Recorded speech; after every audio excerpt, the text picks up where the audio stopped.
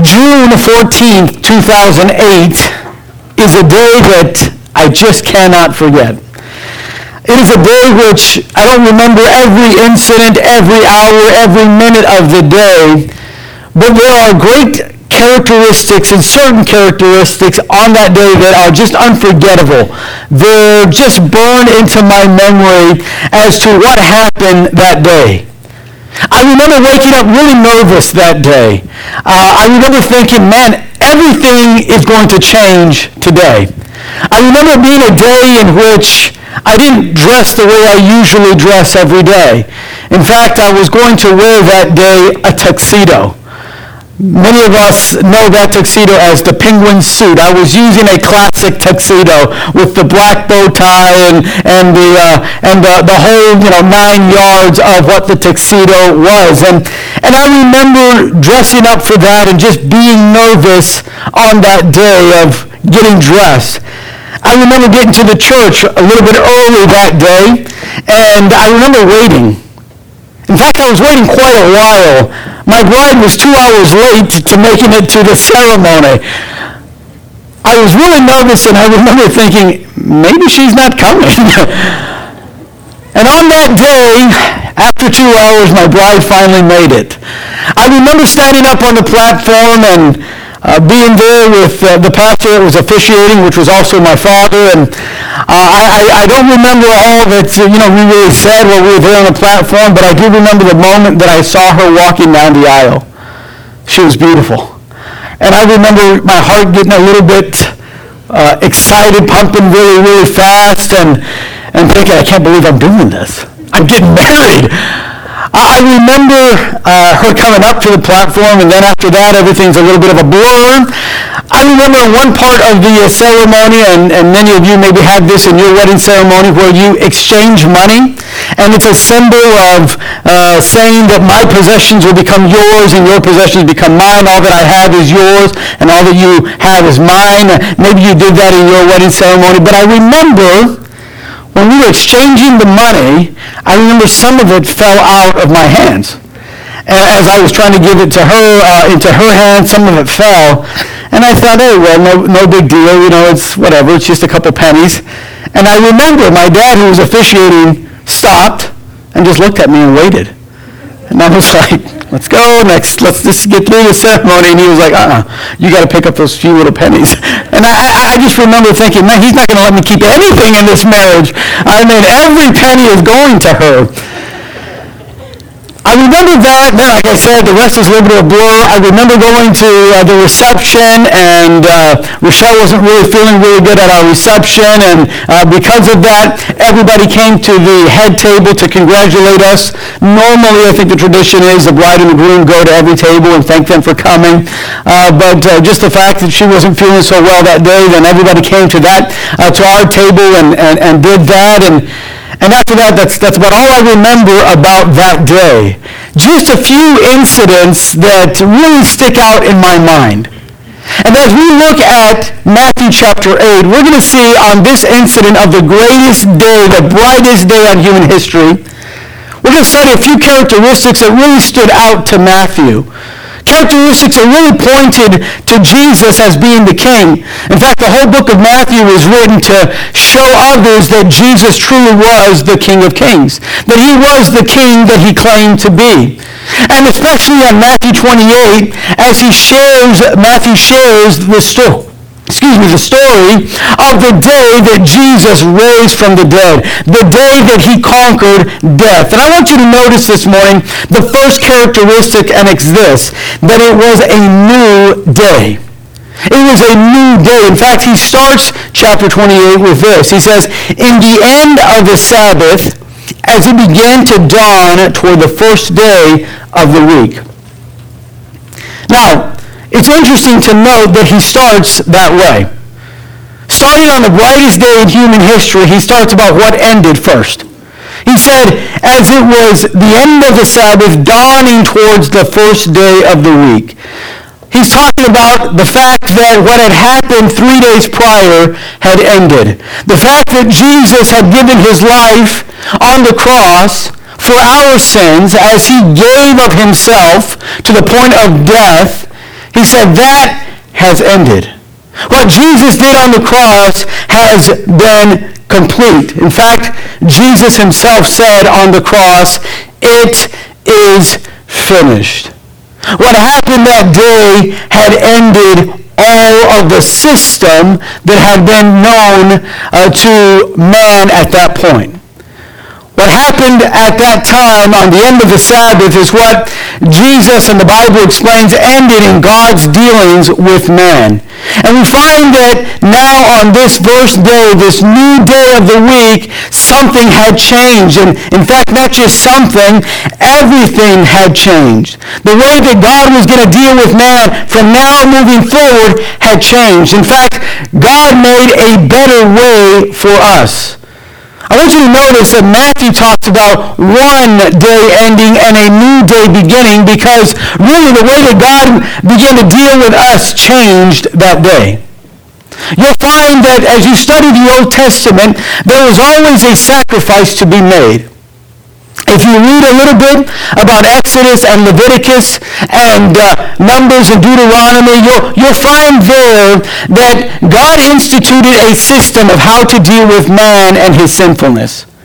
You'll find that the sinner was to every year bring a sacrifice to God called an atonement sacrifice. And this sacrifice was made up of getting an innocent lamb, one that had no blemish, one that had no defects, one that was perfect in every way. And he was to get that perfect lamb. He was to take it to the priest, and the priest was to slay that lamb. He was to kill that lamb by cutting its throat, letting the blood fall down from that lamb. They would put that lamb on the altar, and as the blood was flowing down the altar, then the priest there would make a prayer, and that was the sacrifice that was done to cover a person's sin. So if you ever told a lie, or if you ever said words you weren't supposed to say, if you mistreated someone, if you had done any kind of sin, then what you would do is go get a lamb, go to the priest, and that lamb was going to be a substitute, an atonement, a payment for your sin. And that was the way that God would forgive at that time. And God would say, with the blood of that lamb, I am covering your sin. I'm going to put a covering where I will not bring judgment upon you for that sin. It was an act of faith on the part of the sinner to say, listen, I believe that there's a payment for my sin, and that is death, and this lamb is taking that payment for me. That was the old system in the Old Testament. But you see, Matthew reminds us that that system ended the day that Jesus died on the cross. The day that Jesus went to the cross to die, the Bible says he is the Lamb of God that taketh away the sin of the world. You see, when Jesus died on that cross, he became the perfect Lamb. He had no blemish. He had no defects. He was the perfect Son of God. And as he died on that cross, on that day, that ended all of the sacrifices. You see, Jesus' blood was not like the blood of those lambs in the Old Testament. Jesus' blood does not cover our sins. Jesus' blood pardons our sins. He forgives our sins, and it makes a better way for us to go to God the Father. You see, Jesus dying on the cross wasn't just an act of covering of sin, but the forgiveness of sins. It made us different. It changed everything. In fact, in Hebrews chapter 10, I want you to notice what the writer writes. He says, "Then said he, Lo, I come to do thy will, O God. He taketh away the first," that's that first system, "that he may establish the second, by the which we are sanctified through the offering of the body," notice this, "of Jesus Christ once for all. And every priest standeth daily ministering and offering oftentimes the same sacrifices which can never take away sins. But this man," that is Jesus Christ, "after he had offered one sacrifice for sins forever, sat down on the right hand of God, from henceforth expecting till his enemies be made his footstool. For by one offering he hath perfected forever them that are sanctified." In other words, this is what the writer of Hebrews is saying. He's saying everything changed when Jesus died on that cross.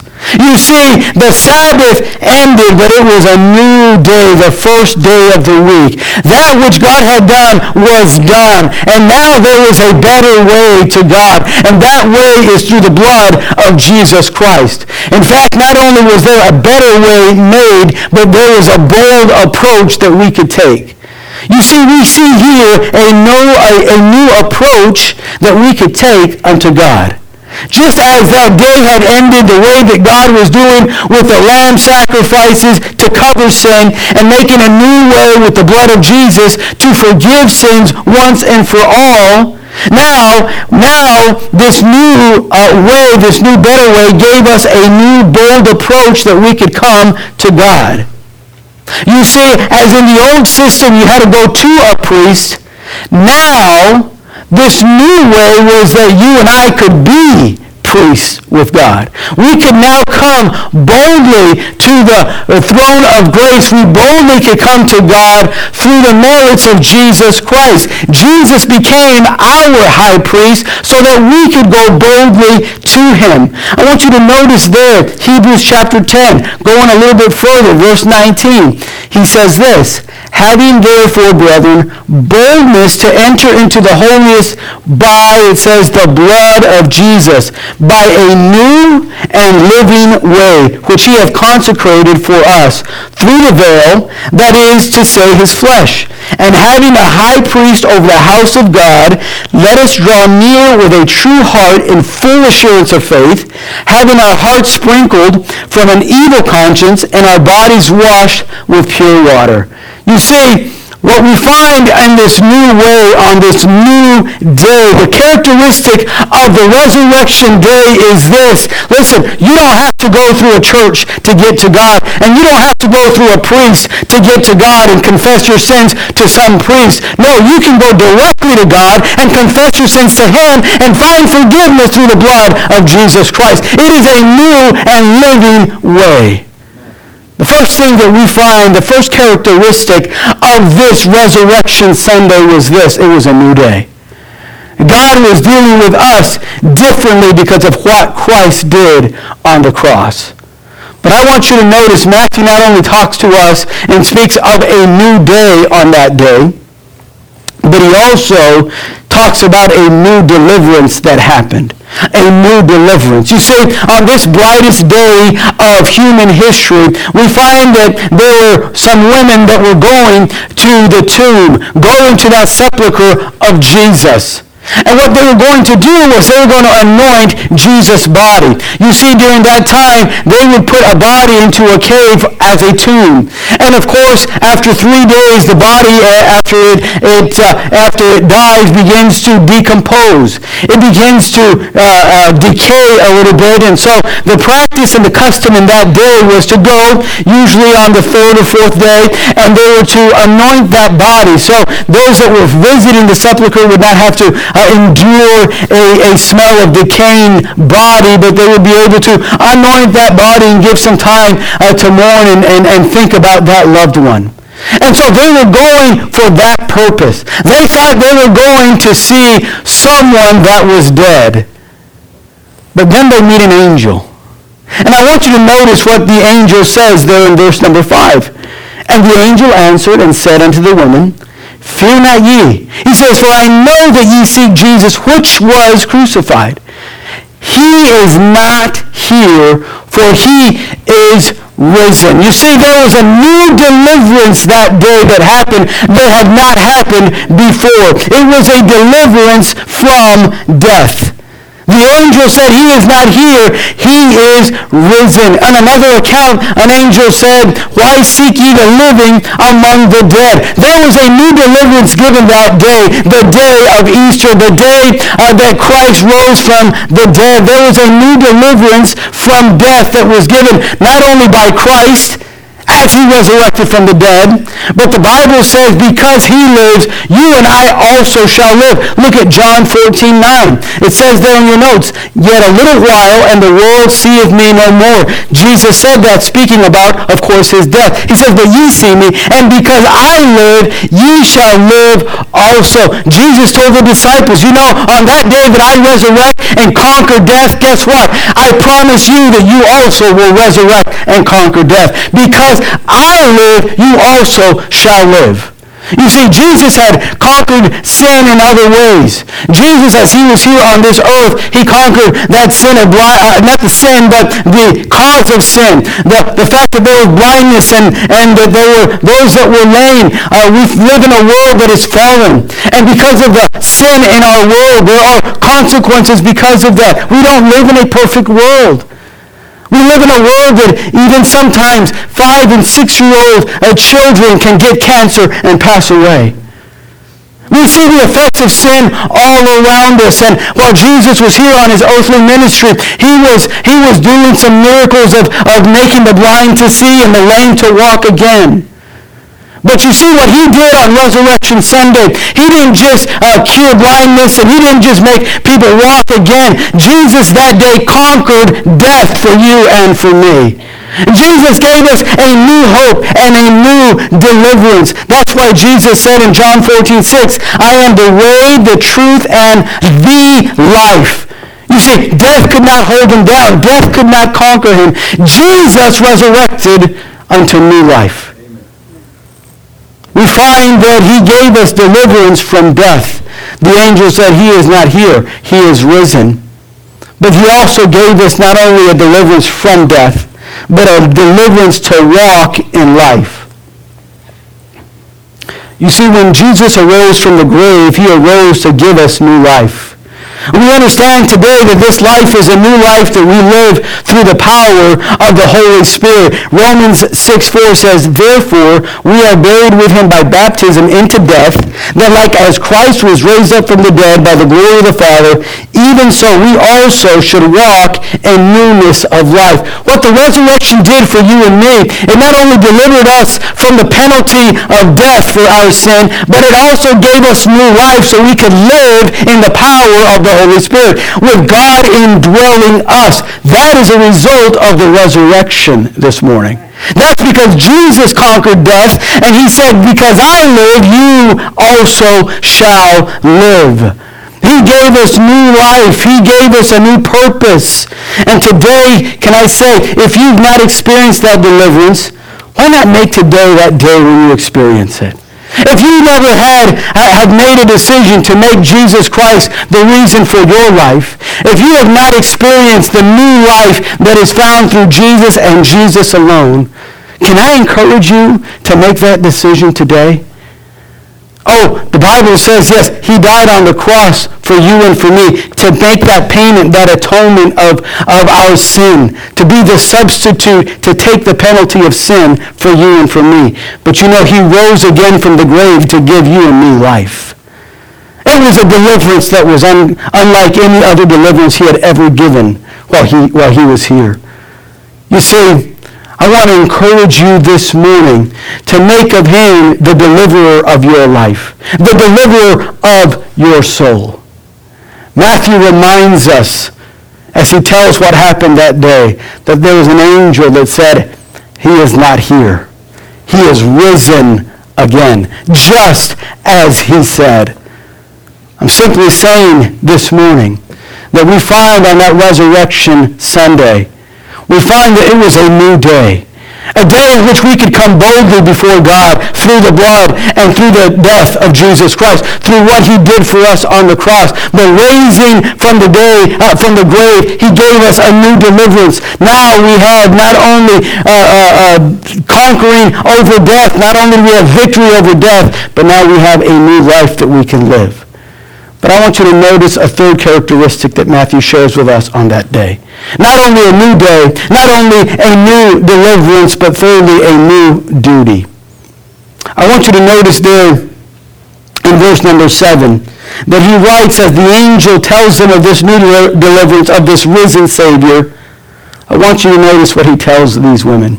He says, and go quickly and tell his disciples that he is risen from the dead. Notice how the angel delivers the news of Christ's resurrection, and then he gives them this command. He says, now go quickly and tell his disciples. You know, there was something they were to do as a result of Jesus raising from the dead. There was something that they were to do now that they know that Jesus is no longer in the tomb, but Jesus is alive forevermore. There was something that they were to do as a result of knowing that. You say, what was that they were to do? They were to go quickly and tell. It was a new duty that they had. They weren't to come and anoint a Savior or a body that was dead. They were now hearing that this Savior was alive, that he conquered death, and in their new life, they were to go and tell. I want you to notice the urgency of that duty. You'll notice that the angel said, go quickly. I don't believe that it's an accident or just a word to fill in some space in that sentence when he says, go quickly. The angel was trying to deliver to them the thought of urgency. Hey, this is important. Women, it's not time to go back home and get ready for the day and get some coffee and get ready and get your makeup on. No. The angel said, well, listen, this is too important. You need to go quickly and tell his disciples. Make this the priority of your life. Make this something that is important that you need to do now. You see, this of the resurrection is something that ought to be big and important. He says, go and do this quickly now. You know, it really challenges me as I study that to think about how much urgency do I have about telling others about the resurrection of Jesus? How important is it in my life? I mean, do I go to work with a thought, well, I just got to get through this day, another $1? Or is it a thought of, man, I'm here. Hey, this is a new opportunity to tell others of what I'm celebrating. You say, I'm not celebrating some old religion with a dead prophet. I'm celebrating the truth with a risen Savior. The urgency of that, the urgency of understanding there are people that are every day dying in their sin. People that are dying and not knowing that there is a deliverance for them. That there is a Savior that died on a cross for their sins. And that today he is alive to give them new life. You see, these women were to go and tell and have urgency about it. Go and tell quickly. The angel said, go quickly. I like what Paul said in Philippians chapter 1. He said it this way. He said, according to my earnest expectation and my hope, that in nothing I shall be ashamed, but that with all boldness as always, so now also Christ shall be magnified in my body, whether it be by life or by death, for to me to live is Christ and to die is gain. You know what Paul said? He said, listen, I don't know where I'm going tomorrow. I don't know where I'll be, but I know wherever I'm going to be living a life that is urgently telling others about Jesus and that he is alive. For to me, Paul said, to live is Christ. Now that's what I live for. I don't live for the glory and the fame. I don't live for the money. I don't live for what the world can offer me. I just live for telling others of what Jesus did for them. And what a challenge for us this morning to think about, how about this last week? How much urgency that we have in telling others and fulfilling our duty. But I want you to notice not only did the angel try to transmit and communicate to them the urgency of this message, but the attitude of it. Notice the attitude that these women had.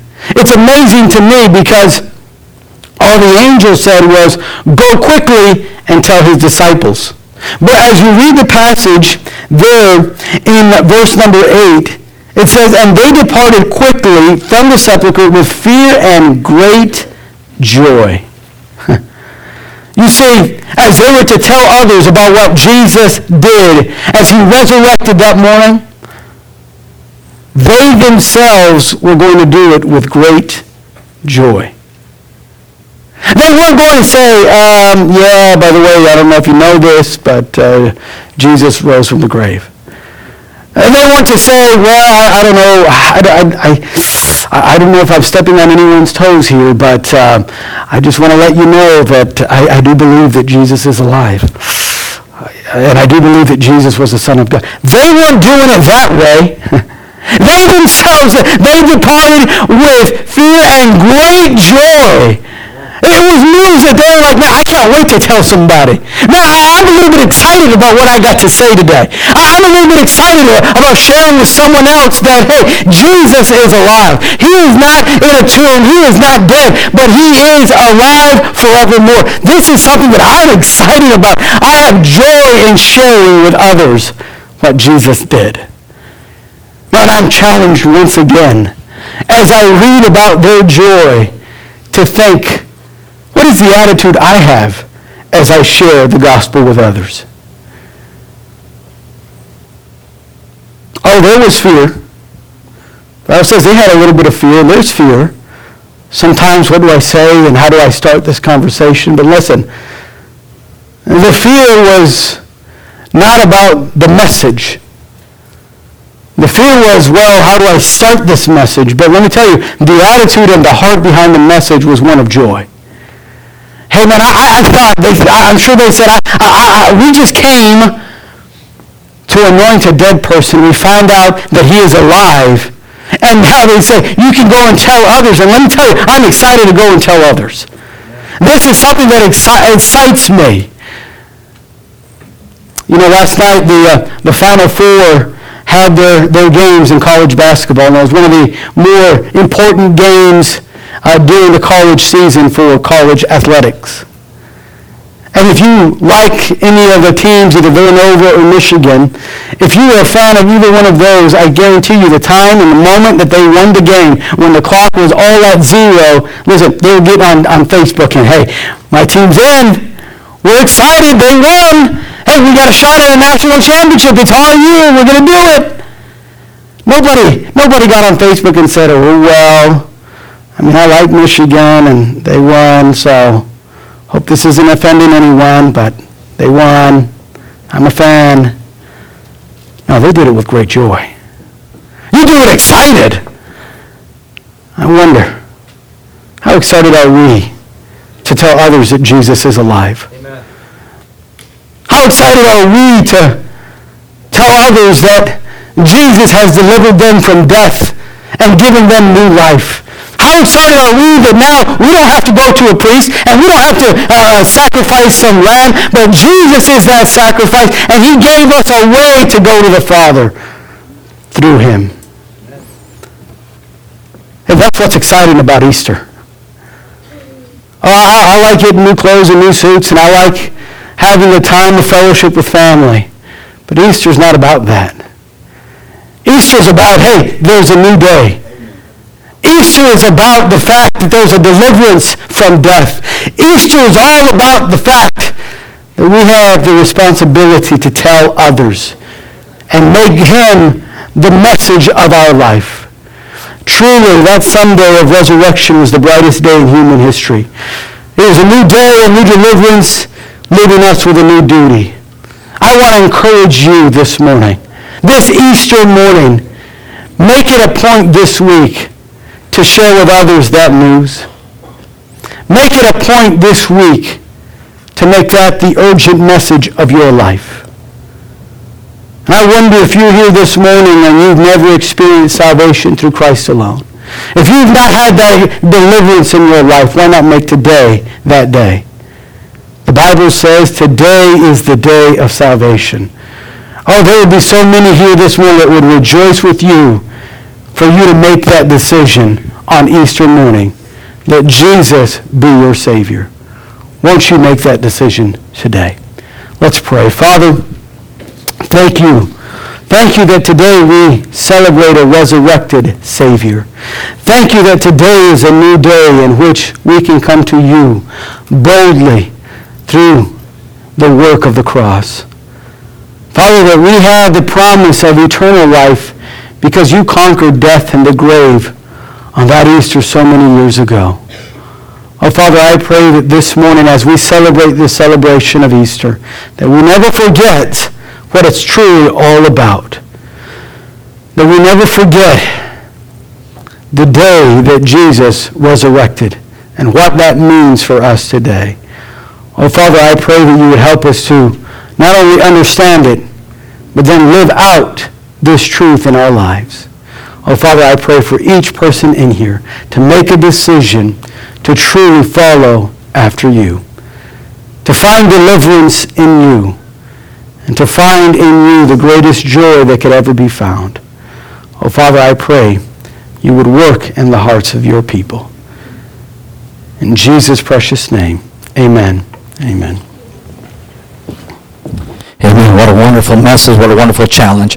As we stand to our feet, we will be dismissed.